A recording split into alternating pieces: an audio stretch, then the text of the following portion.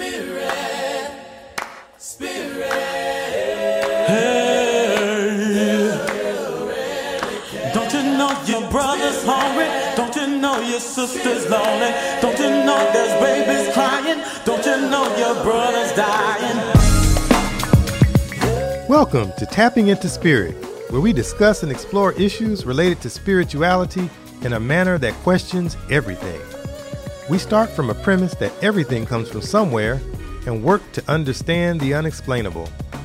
We always endeavor to have a great time discussing a serious topic with the hopes of offering inspiring thoughts and ideas that allow for growth, evolution, and transformation.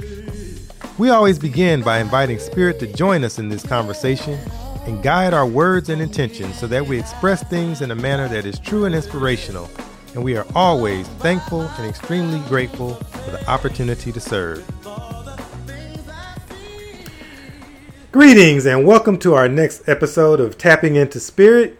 I'm Dr. Anthony Smith, and I'm joined by my wonderful co-host, Ms. Glenda Jones. How you doing today, Glenda? Doing great. How are you? Doing well. And today we are going to be joined by Mr. Hanif Nasir Covington, who is a practitioner of Ma'at, a priest of Ma'at, who is based in Oakland, California. And he's going to talk to us about what Ma'at is and how he came to begin practicing this tradition and what it all means. So, Mr. Covington, thank you so much for joining us today. How are you doing? Absolutely fantastic, and thank you for having me. Yes. You're out there in Oakland, California. How are things going during this heightened time of protesting and folks trying to understand the changing of the world? Well, it's going fairly well. We're still out here protesting for Mr. George Floyd to make sure that we keep it on the minds of the local police department and folks who are in power that Black Lives Matter, and dealing with the pandemic. And so it's a juggling act to do both, but we're doing both the best that we can. Okay, good to hear that. So we're going to start off and have you talk a little bit about your personal journey, how you came to understand spirit, how you come to understand religion, what it was like growing up, being inundated with what you were taught, all the way to where you are now. Just give us a history of who you are and how you have come to be the person that you are.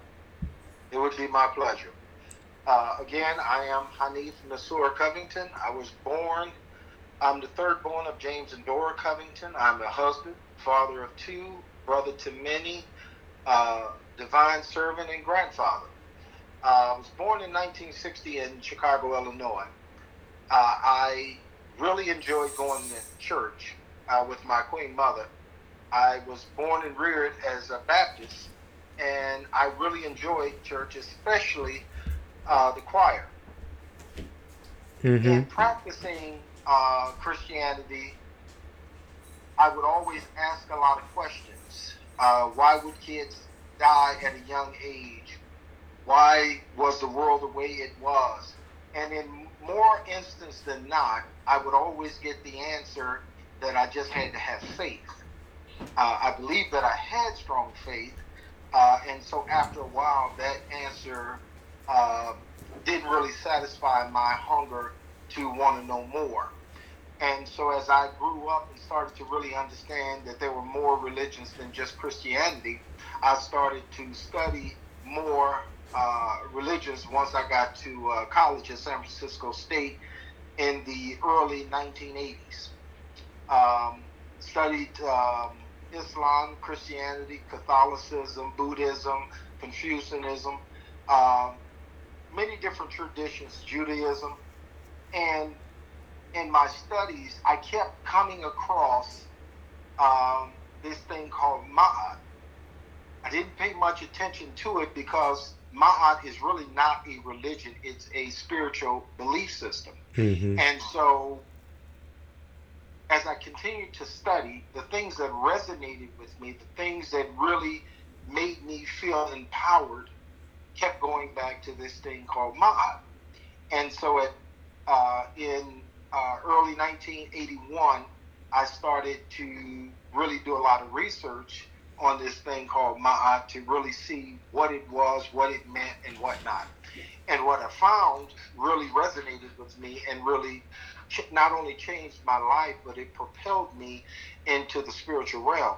It helped me to understand really who I am and who I long to be. As you noted in your introduction, Ma'at is the oldest tradition on the face of the earth. In fact, Ma'at was created at a time before time, and then time begins. And what that basically means is Ma'at was here before humans start keeping time. Ma'at brings balance to the universe. The attributes of Ma'at, as you may know, most people talk about the ostrich feather, which is part of the weighing of the souls, but it's also the scale, which is balance. And it's that balance that really resonates with most humans. If you study most African traditions, you'll see that in the Kemetic tradition, in the pyramids, we would write, know thyself. Well, to know thyself is to really to understand one's divinity. And to understand one's divinity is to understand that part of the divine that lives in us that makes us perfect in our being. Unlike Christianity and Catholicism, where man is born of sin. Ma'at rejects that. Man is born in perfection, and the journey, the path, is really about human perfection. Ma'at is governed by 7 cardinal virtues, which is truth, justice, righteousness, harmony, balance, reciprocity, and order. And those are the things that you live by on a daily basis. Ma'at is also governed by 10 divine principles that is really what a person uses in order to educate themselves on a path of perfection. Those divine principles would be control of one's desires, control of one's thoughts, control of one's actions, devotion to one's purpose, and I'll come back to that one, devotion of one's purpose. Faith in the teacher's ability to teach the truth, faith in one's ability to assimilate the truth, faith in one's ability to will the truth, freedom from resentment under prosecution and or wrong, faith in one's ability to distinguish right from wrong, and faith in one's ability to distinguish the real from the unreal.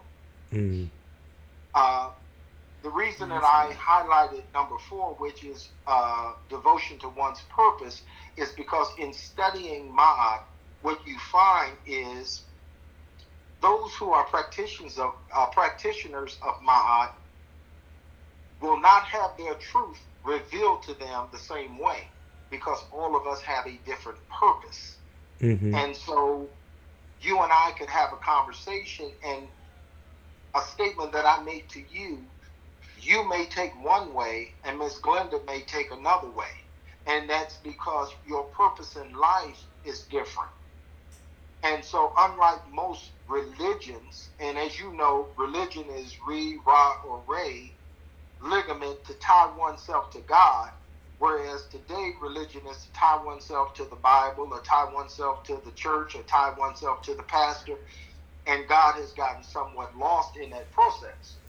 Whereas Ma'at is really about self-evaluation. It's about human perfection. I have defined perfectibility. Perfectibility is the ability to master one's pure energy through extraordinarily clear thought with the expressed intent of intellectual transformation, spiritual enlightenment, and divine service. And so what that means is intellectual transformation. You have to study in order to elevate your thoughts. Once you elevate your thoughts, that builds your spiritual enlightenment. You become closer to the divine. And then divine service is taking that which you have developed and going out into the world and making the world better. And so in practicing Ma'at, the goal is to, at the time that we leave this earth, that we make our transformation into another existence. At the time that that happens, we are to be deemed as perfect in who we are at that time. Because as you know, perfect can only be measured at the end. Perfection can be throughout because it's continuous. But perfect can only be measured at the end, whether you say it's Judgment Day or the weighing of the souls or whatever tradition you practice, normally has something that when you make transition, you're judged to see whether or not you were a good person. And in Ma'at, when you have the weighing of the souls, and you have your heart is being measured against the feather of Ma'at to see that your heart is as light as a feather. And what that means is, again, that spiritual enlightenment, that we have lightened our heart, that we have given to the world all that we can give. Okay. So I'm going to ask you to break some of these concepts down a little more for people who aren't familiar with the terminology or even what Ma'at is.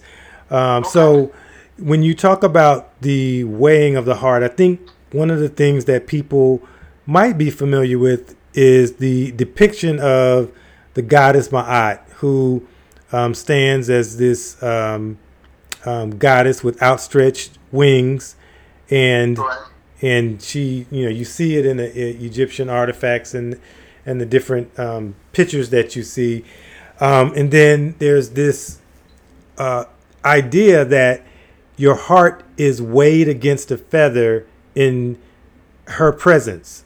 So in one hand is your heart, in the other hand is the feather.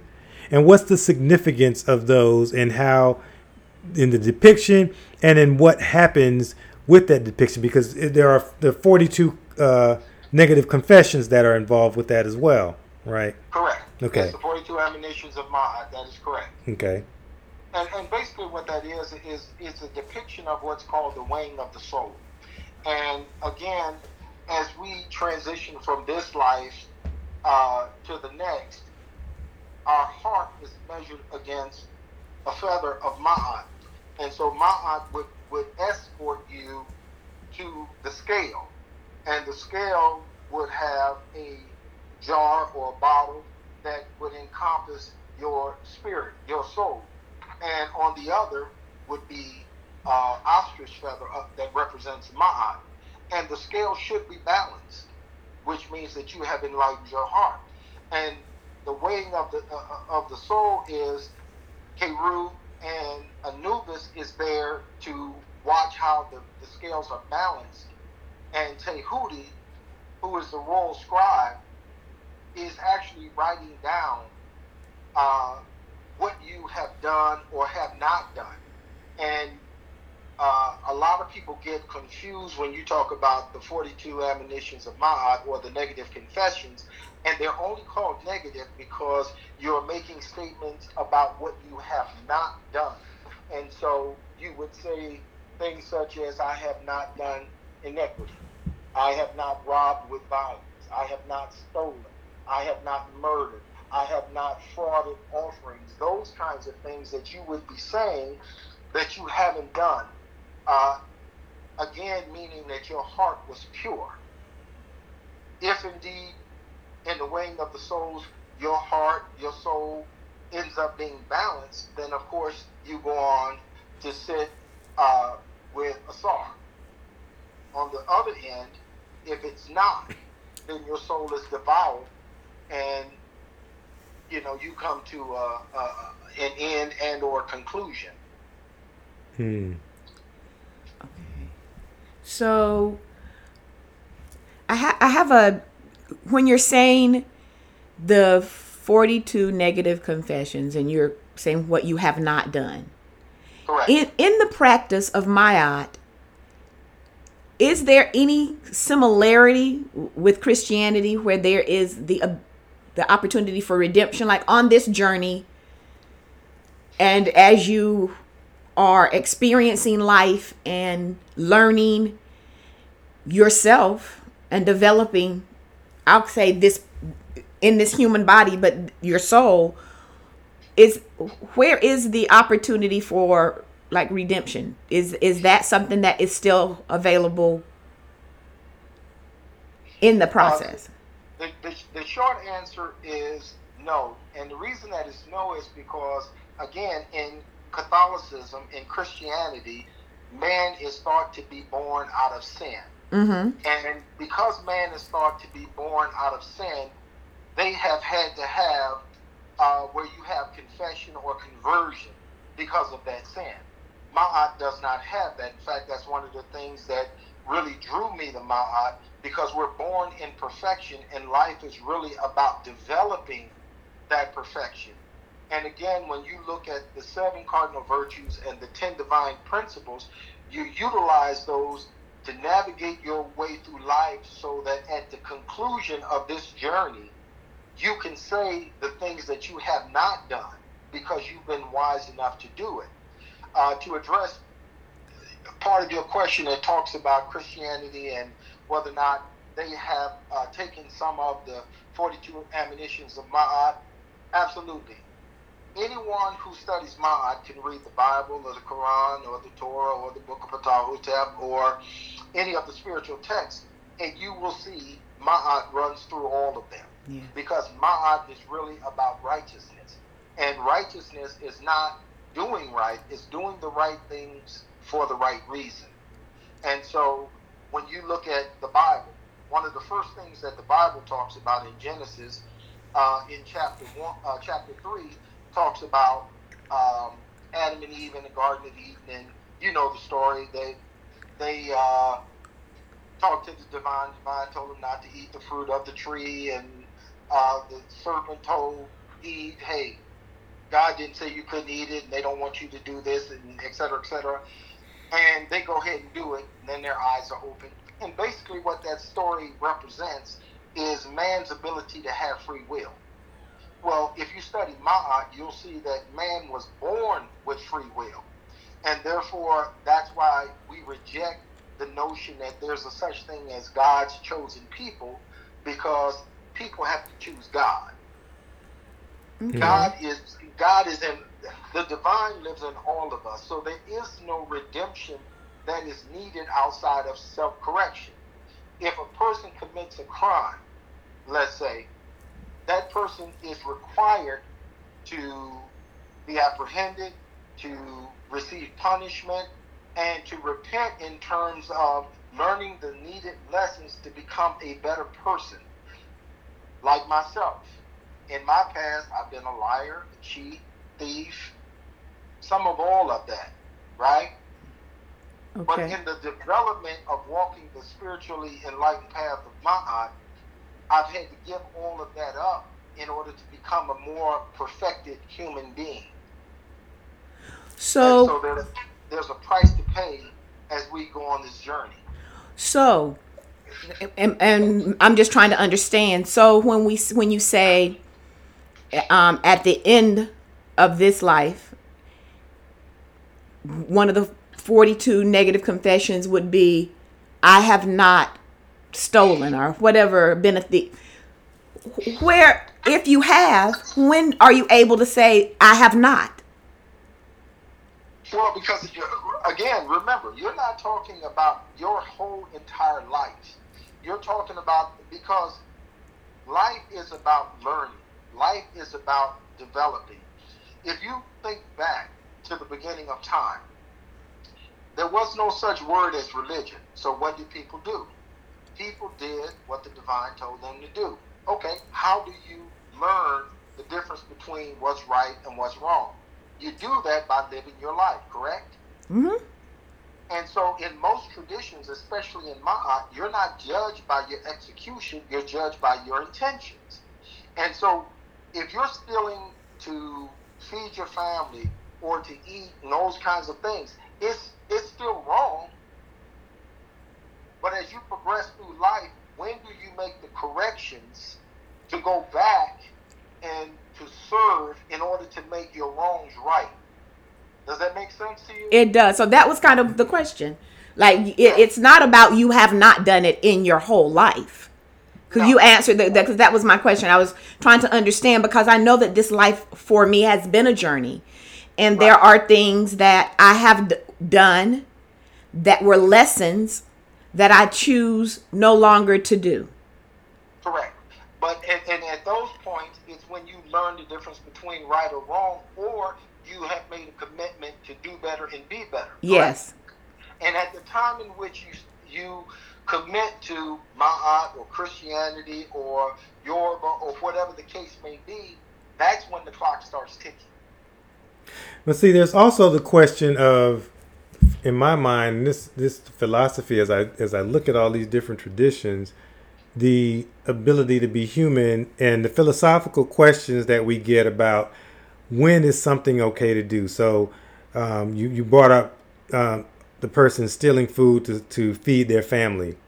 So Correct. Even if a person has evolved and they're still in a place where their children are starving, or they need a medicine that's too expensive and they can't pay for it, should they just allow their child to die, or should they steal and get the medicine so that their child can live? And then if they and that's the beauty of tradition. That's the beauty of Ma'at. That decision has to be made by every practitioner Individually. because we're judged based upon our actions, and we don't get to blame the devil for things that we do. It's on you. When you make a choice, for every decision and choice, you get benefits and advantages, consequences and repercussions, but they're yours. And so if you're able to stand in your truth and do something that you know is wrong and still do it, you're going to have to answer for that. Okay? That's the beauty of Ma'at, and that's why I started this by saying it's going to be different for each person, because based on what you're saying, if I elevate that example just a little bit further, basically what we're saying is, if a person who is really committed to practicing Ma'at, and they have that choice or decision to be made, what will they do? That's going to vary from one person to another. Now, if you ask me that, my answer would be I wouldn't do it. I'd have to find another way, but I couldn't do it because, again, it would go against everything that I believe in. That it would scar my divinity. That it would represent the divine as a thief. And so while I know that everyone has that choice to make, and we all have hard choices, that's really when your spirituality shows up during those tough times.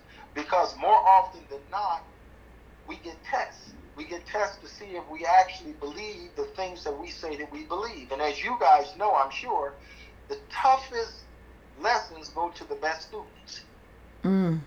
That's true.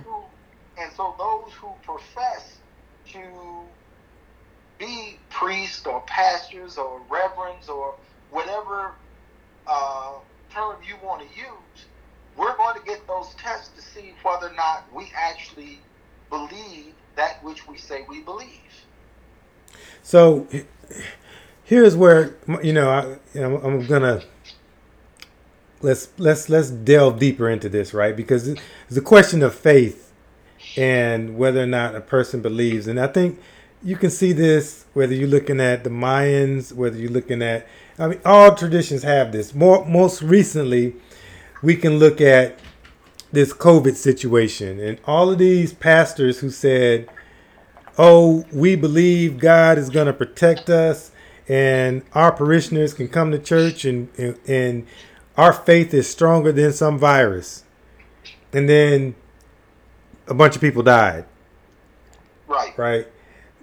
So one could then further rationalize and say, well, it was their time and God's will for them to die. Or one could say maybe they were wrong. How do you make sense of that? For me,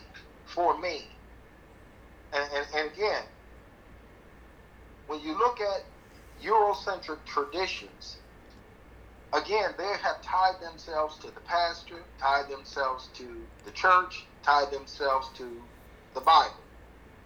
If someone is telling you to do something that is against your existence, it still boils down to your choice as to whether you do that. The beauty of Ma'at is it's a relationship between you and the divine. There are no intermediates.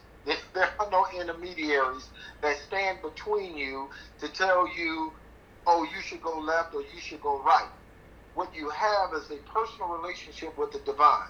Now, that's not to be confused with the ancestral realm where my ancestors are talking to me and making sure that I live to the best of my ability and tell me when they think that I'm making a bad decision, right? But if a pastor, a priest, anyone comes and tells me to do something that I know to be inherently incorrect, it is my choice. Because again, benefits and advantages, consequences and repercussions. It's on me to make a decision of which one I would do. That's why I'm no longer Christian. Not because it's not a good religion, because I think all religions are good. I think that they're just poor practitioners. But it didn't feed my soul. Ma'at feeds my soul because it allows me to be responsible for the things that I do and say. Everything. So if I think a bad thought, I'm responsible for that. If I say something that's inappropriate, I'm responsible for that. Because again, it's intellectual spiritual enlightenment, and divine service. So you still have those three tiers that you're trying to fulfill, at the same time trying to make sure that truth, justice, righteousness, harmony, balance, reciprocity, and order are in your daily life, in every thought that you think, in everything that you do. Because again, it's about human perfection. Mm-hmm. I know that most people do not believe that they can be perfect. And each time I ask someone about their own perfection, it tells me that they have not read.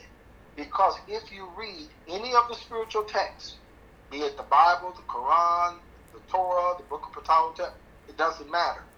It's going to tell you that the whole purpose of us being on this earth, in this existence, is to become perfect like the divine in heaven.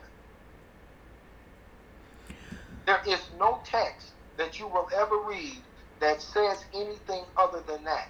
So when Christians tell me that they can't be perfect, basically they're telling me that they have not read or they do not subscribe to that which they say they believe.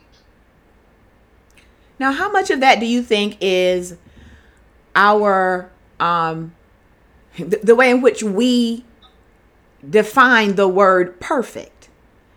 Because I believe that some of that, like some of us believe that in order to be perfect, you're doing nothing that would be like, I think some of your learning experiences, some of the experiences of life where you learn things, some people may think that's not being perfect. Okay, well, go back to what I said before. Perfect is how you are judged at the end of your life. When you say perfect, perfection is that act of becoming perfect. Right. We are not judged by our execution. We are judged by our intentions. I may intend to do something very nice for you, and I come and say, Miss Glenda, I really like your earrings. And you say, I hate these earrings because this guy gave them to me, I just wear them for whatever reason. Well, I didn't mean to insult you. I didn't mean to do something negative. That's not how I'm judged. My intention was to say something good, something nice, to perform an act of kindness. And so if you accept the fact that life is really about learning, about evolving, about growing, about moving on the path of perfectibility to become perfect, that means every day we're out doing stuff, learning the difference between right and wrong. But once you understand what's right and wrong, you then make a choice to do right or to do wrong. And then that becomes your intention. It's never your execution. If you read the Bible and you go and you look at some of the study guides, or the Torah or the Quran, you will see that when they talk about perfection, and when they talk about in the Bible, and they say that Job was a perfect man in his day, okay? When you talk about that, you look up what is perfection, basically what they're saying is that the man has good intentions, that he has a good heart. And again, that's what we're judged by. If you don't believe that you can become perfect, that means you don't try to evolve. That means you don't try to do what's good on a daily basis. That means it's okay for you to do things that you know are not right because, you get to confess it or you get to make some kind of conversion. Well, Ma'at doesn't allow you to do that. You're responsible for everything that you do and say. And if you take your life that serious, then you understand, go back to how we started, know thyself. If you know yourself that well, you're on the path of human perfection, which means that at the time in which you transition, are you the best Miss Glenda that you can be? So is it possible that what's right for one person is not going to be right for the next person based on what you're saying? Absolutely. Because remember what I said before. The beauty, and that's why I pulled out the fourth principle when you talk about divine principles, devotion to purpose. If my purpose is different than yours, I'm going to see the world differently than you. As an example, hypothetically speaking, you grew up in a neighborhood where there was no police brutality, that police performed in a way that is prescribed in their policies, right? That they're there to serve and protect.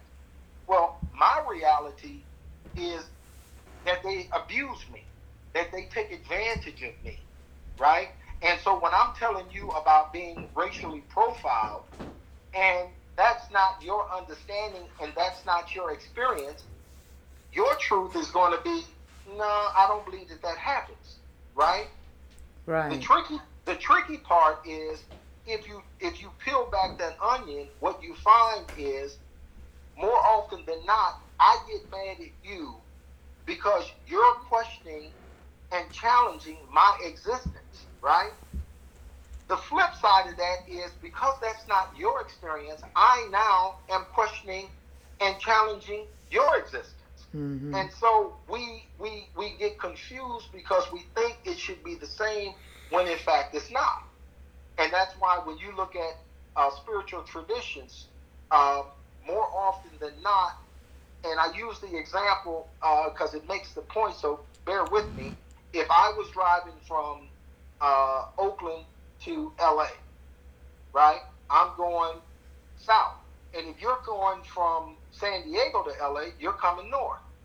Now, we're both driving, and all of a sudden I call you on the phone and say, Anthony, where are you? And you say, I'm about 30 minutes out of LA. And I look around and I say, well, you can't be because I'm 30 minutes out of LA. Then I say, well, Anthony, what side is the water on? What side is the ocean on? And you say, well, it's on my left. And I say, Anthony, you're going the wrong way, man.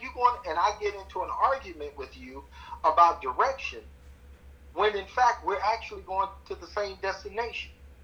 And so we get caught up in how people practice and how they serve the divine or how they try to bring out their own divinity. And we try to use our yard marker to measure their character. And so every time we do that, no one can ever measure up. Right. Because the way we see the world is going to be different for everybody. That's kind of what I think when I was saying someone's understanding, interpretation of what perfection is and perfect. I don't believe that we commonly, generally have that understanding or overstanding in which the way in which you explained it. I don't think that that's how we're taught that perfection or perfect, that what that is. So that I think that's a really good way of the way in which you describe it helps quite a bit with that. Yeah, because you'll find in more often than not, there are not that many traditions that we focus on our perfection and bringing out our divinity. What we get caught up in is the rituals, the traditions, the ceremonies, and those kinds of things. But again, if you peel that onion down to its core, you'll see that the whole reason that those traditions were created in the first place is to bring out your divinity. Yes. And I'm sure that most people believe that the divine is perfect. And if we are made of the divine, in the divine image, how could we be less than perfect? Mm-hmm. Mm-hmm. Logically, that wouldn't even make sense. Mm-hmm. But if you believe that your purpose on this earth is one of divinity, and you spend your life trying to be the best you that you can be, at the conclusion of your spiritual path, you will be successful, because you will be governed not by what people say, not by a book that tells you what you should or shouldn't do, as though we're all going to do the same things the same way. Because I'm sure you've seen people who read the Bible and they get different interpretations, and that's because their understanding of the world is different. Yes. Because their purpose on this earth is different, and we spend more time debating and arguing about how we should serve versus talking directly to the divine and learning how to serve. Yes. Yes. So another thing you talked about was in some of the other practices and traditions or religions, people do what the pastor or the priest or whoever may tell them to do. In your practice, are there teachers? And if so, what are those teachers, and how do you relate with the teachers? Well, I'm sure you've heard the saying, when the student is ready, the teacher will appear. Yes. And again, if you read the fifth principle, divine principle of Ma'at, it says faith in the teacher's ability to teach the truth. In your journey to perfection, you will come across those folks who are speaking truth. And those teachers will come in your life for a season, a reason, or a lifetime. It just depends on who they are, where they came from, and whether or not you need them to that degree. For me, I've had a lot of teachers who have taught me different things about life, and in some cases, my teachers have taught me what not to do versus what to do. Mm-hmm. Okay? Mm-hmm. Mm-hmm. But because my journey and my path, it may be different than theirs, just like on the freeway or on a city street, we only intersect at certain points. And once my cup is filled, it's time for me to move on. Mm-hmm. I can't be stuck. Otherwise, I'm not trying to fulfill my purpose. There's an old saying or a story that goes, you have a student who wanted to learn a tradition, and he goes to a teacher. And he does all the studying, all the reading, he does everything he needs to do to prepare himself so that when he meets this teacher, he can let the teacher know that he is ready to learn. And so the teacher sits down and says, what can I do for you? The student just starts, I want to know this, and I know this, and I know this, and just talking about all the stuff that they've learned.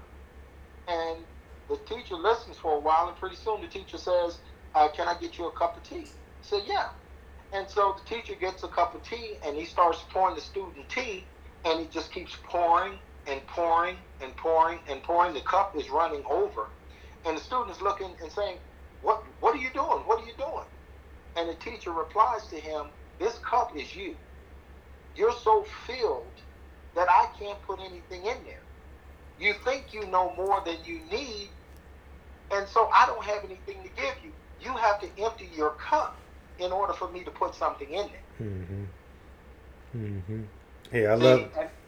And what that means is each time a teacher comes into our lives, we get a certain fulfillment, but as we move to the next level of desires, thoughts, and actions, we now have to go to the next level. And at that level, you're going to find a new teacher. Mm-hmm. But to try to stick with one teacher means that you're going to get stuck in life. And again, that's one of the differences when you talk about Eurocentric traditions versus Afrocentric traditions. Most of our traditions are based in ancestral worship. It's based on our relationship with the divine, and it's really based on our evolving. Because again, you go back to, and we always have to go back to, know thyself. Right. Which is kind of interesting to me. As the old adage goes, you have to fall in love with yourself because you have to take you everywhere you go. Yes. Mm-hmm. Mm-hmm. And if you know that you are divine by nature and in nature, you will take care of that. Mm-hmm. Absolutely. Yes. So I like to think of the concept of we're perfect as we're striving for perfection. I say it a different way because I think that a lot of the experiences that we may have along the way serve to build us into the people that we need to become. And we cannot know what we don't know, right? Right. So when I think of myself at 26 and, you know, I shudder to think of how much I didn't know at that time. And I thought I was on point. Like, really, I was 26 years old. I got a PhD. I'm good to go. But I didn't have life experience at that point. And now I think about this lifelong journey of working to obtain a PhD in life. And that degree won't be conferred until I stop breathing. Right? Correct. Correct. So it's a different concept, but each one of those experiences are necessary for the advancement and evolution of my soul, of my spirit. Without knowing the grief and the pain of some of the adversities I've been through, I could not fully appreciate what these concepts mean. Right. Does that make sense? Absolutely. The difference is, and I understand exactly what you're saying, because more often than not, we try to make these things make sense to us, which is what we should be doing. But here's how I would restate what you said. Hypothetically speaking, if you're playing a basketball game and you're shooting and you're 10 for 10, that's perfect, correct? Right. But the game's not over. So that means there's still a chance that you could miss a shot, correct? Right. So that's perfection. It's not perfect because the game's not over. Now, once the game is over and you end up 10 for 10, that is a perfect game. But if you play another game, it starts all over again. So we're going to have perfect moments because those moments are over. We're going to have perfect lessons because those lessons are over. We're at the conclusion of those. We can even have perfect teachers. Once they leave, that becomes the end of it. But what we're talking about when we're talking about human perfection as it relates to being perfect at the end of your life. So you will have perfect moments, but you can't measure those moments until they're over. Perfect can only be in existence at the conclusion of something. It can never be active. Right. Because there's always a chance that something could go wrong. Mm-hmm. Right. Does that make sense? Yeah, I understand it as a concept, but I'm pushing back a bit in that even if we look at contemporary times, people say, "Oh, this is so horrible. We're living under this horrible president. These uprising, this revolt, the economic downturn, the dealing with this virus is just horrible." But in my mind, it's perfect. It's exactly what is necessary for the evolution of what it is that needs to happen right now on Earth at this particular point.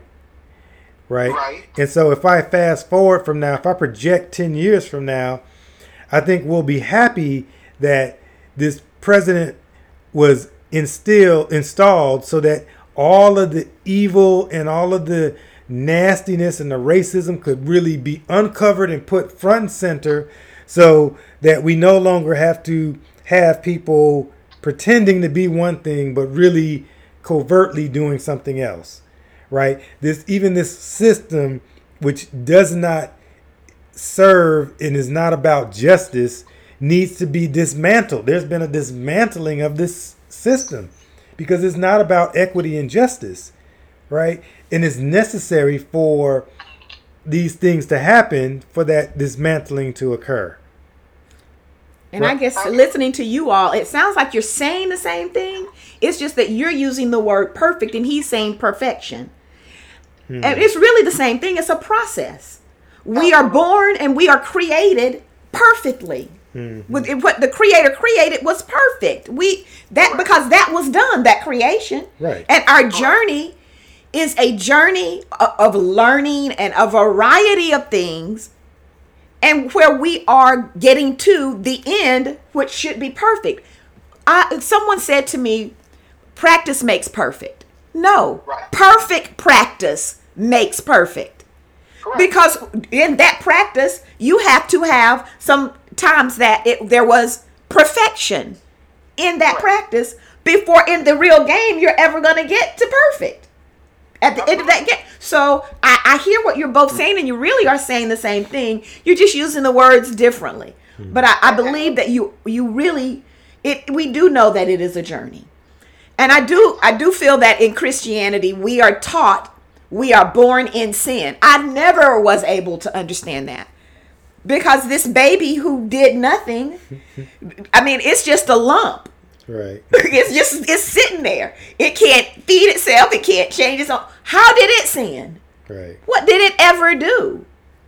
So, I hear what you're both saying, and I think it's just kind of the order and the way that you look at it. But I believe that one of the most important things is when you know better, you do better. So many of us don't. And that's one of the things we have to be held accountable for on our own. When you know that something that you are doing that you should not do, you should not do it. It shouldn't. And it seems like in the practice of Maya, there's nothing hanging over your head. You're going to burn in hell and you're going to, whatever it is that hangs over your head. Oh, the pastor's going to be, it has to be within your own self. You have to determine what is you should and should not do for you. Mm-hmm. What is the thing that if you feel like it's something you should not do, then that's what you shouldn't do. Or if it's something that's what you should do. Absolutely. But and the beauty of Ma'at, like I said before, when Anthony is explaining exactly how he sees the world and what that means to him as a devoted servant of the divine, I have to accept that because Ma'at doesn't allow you to judge someone else. It doesn't allow me to tell you that you're right or wrong because I don't know what your purpose is. And any energy I give trying to point out where I think you're wrong is energy I take away from my being right. Right. And so when you explain it the way that you explain it, it makes sense to you. And if it makes sense to you, and ultimately it makes your truth make you better, it is right for you. Yes. Yes. And so I don't debate over semantics. I love getting into conversations where we're talking about how we view the world because in essence, the more we dig down, it helps to unveil or to reveal what is our purpose. And once a person knows what their purpose is, then they're required to actually go out and either fulfill their purpose or not. Most people don't even believe that they have a purpose. And if they do believe they have a purpose, they don't know how to reveal it. They don't know what steps they need to take in order to uncover why they're here. But that's what life is about. It's a journey. It is. We're all here for a reason, and we need to figure out exactly what it is because when we leave, we want to have left something to the world. Again, you want to enlighten your heart. You want to lighten your heart by giving to the world and giving to others. That's that divine service. Mm-hmm. You know, and as we talked about before we actually went on air, that's one of the reasons that I shy away from the term priest, is because the concept that people have in their minds of what a priest is, I may not fit. Because in their mind, it may be someone who's very rigid and very judgmental, and someone that you can go and tell all your secrets to and confess to and do all those kind of things. I'm not that guy. Mm-hmm. My job is to hear what you have to say and then ask you, where are you trying to go? How are you going to get there? And then to question whether or not you're doing the things to actually fulfill what you say you want. Right. And that's why I define myself as a divine servant, because I live in my divinity. I know that that's part of my journey. And at the core of it is service. Because any action without the intent of service only serves yourself. Okay. That's good stuff. So, are there things that you do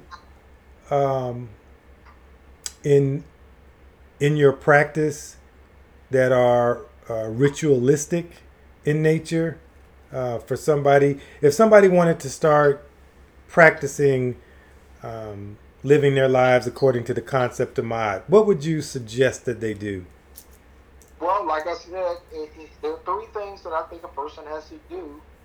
One is intellectual transformation. Mm-hmm. You have to start studying. You Mm-hmm. have to know what it is that you want to aspire to. You have to try to figure out what is your purpose. Then spiritual enlightenment. As I said, once you start studying and you start understanding what the 7 cardinal virtues actually mean and how to represent those in your daily life, it's not just calling out words, it's understanding the concept and then how to put those practices in your life on a daily basis. Not just in your actions, but in your thoughts as well. Mm-hmm. And then understanding that part of that is the 10 divine principles, where you're actually going out and trying to find and identify your teacher by trying to hear the truth, because it will reveal itself. And then how to assimilate that truth and how to wield that truth. Once you study and then you're spiritually enlightened, then you go out and serve. And it's not something you have to do. It is a natural phenomena. Mm. When we who are divine servants talk about truth, justice, righteousness, harmony, balance, reciprocity, and order, we're talking about the way we think on a daily basis in our actions, to make sure that our intentions are pure. We can always improve on our execution, but it is our intentions that we work on. And then when we control our desires and thoughts and action and devotion to our principles and the teacher's ability to teach the truth and assimilating the truth and willing the truth and freedom from resentment and understanding the difference between right or wrong and the real and the unreal, everything starts to reveal itself to you, and your path of enlightenment, your purpose is revealed, and you'll know what to do. Mm. Because the divine will put in your path everything that you say that you want. But again, there are going to be tests. Right. Mm-hmm. There's going to be tests. And so, as you know, a lot of people always say they pray for patience. What they don't understand is when they say they pray for patience, you also are praying for the situations to come to prove that you have patience. Yeah. That's something I stopped praying for, honey. Patience and strength. I'm strong enough. I do not want to carry any more of the weights. I'm good. I pray for a few other things, but I'm with you on that patience and strength. Like, we don't really understand at times what we're praying for. And Exactly. and until we have to practice what I'm going to use, what we preach, we don't even know. If you don't practice it, do you really believe it? Is it Absolutely. like so? Absolutely. That's what's important. It like as a divine servant of whatever your practice is, your life, the way in which you live on a daily basis, should be an example of that. Absolutely. You know, so as a young girl, I've heard older people say, "Do what I say, not what I do." Right. Mm-hmm. But that's not really how people learn from you. Right. Like as a child, I learned by what you did, Correct. and that would be the most of what I learned. And so if Correct. it's important for me, the principles, I can't be a divine servant until I am practicing what it is that I believe and that I subscribe to, and what is right for me in my connection with the divine. Absolutely correct. And again, the thing that I love about it is I don't get to blame anybody for my shortcomings or my weaknesses, because it's all on me. Yes. So before I ask the divine or my ancestors for something, I have to really make sure that it's something I need or something I want. Because again, everything that I ask for, they're going to give me. You know, I know that. Everything that I ask for, they're going to give me. It's just a matter of whether or not it's good for me. Right. Mm-hmm. And I need to make sure that when I ask that, so if we go back to the example of whether or not I would steal or do something for my family in order for them to survive, you know, again, my answer would be no, because again, I know that in doing that, I am failing a test. And the test is it worth living a life of lies versus dying or transitioning in my truth? And I would prefer to transition in my truth, because at the end of the day, I want my heart to be lighter than the feather. I want to be able to say that I have not betrayed that which I profess. Mm-hmm. Mm-hmm. Good Okay. stuff. Yeah. Well, this has been a very enlightening and lively conversation. I want to. There's so much more. We just scratching the surface, because I feel like we can go into each of those 7 concepts more deeply. We can go into each of those 10 principles more deeply, and really begin to expand what this thing is on a greater level. So we're going to have you back to do that at some point in the future, if you would be so gracious as to come back and talk with us some more about this. It would be my honor. Okay. Any last words you'd like to offer us, or want to let people know how they might get in touch with you if you're so inclined?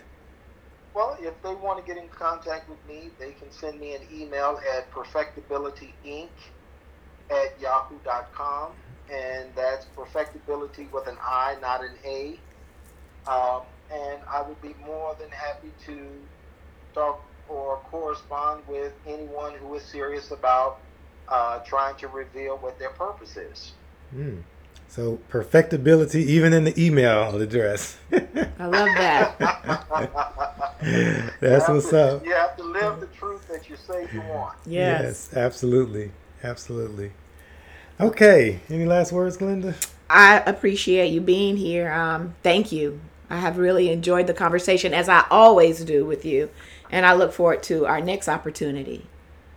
All right. Anytime. Well, I hope that I have given your listeners something to chew on, and I really hope and pray that the message has been clear, and that they strive to be better regardless of whatever tradition they select. Just be true to that which you select. Yes. Yes. And you know, we're all about critical thinking. So you've raised some things that challenge people, and will be giving opportunities for them to apply that critical thinking and take whatever they need to take and apply it to their life, and leave whatever they don't need and let somebody else have that. So we're very, very grateful for this wonderful conversation, and we look forward to doing it again in the future. So, In the words of my ancestors, Ptah Hotep. all right. So thank you all for joining us, and we will be talking with you next time. Wishing you much health, wealth, prosperity, joy, happiness, all good things in life. And we will be talking with you soon. Peace. We're talking about spirit.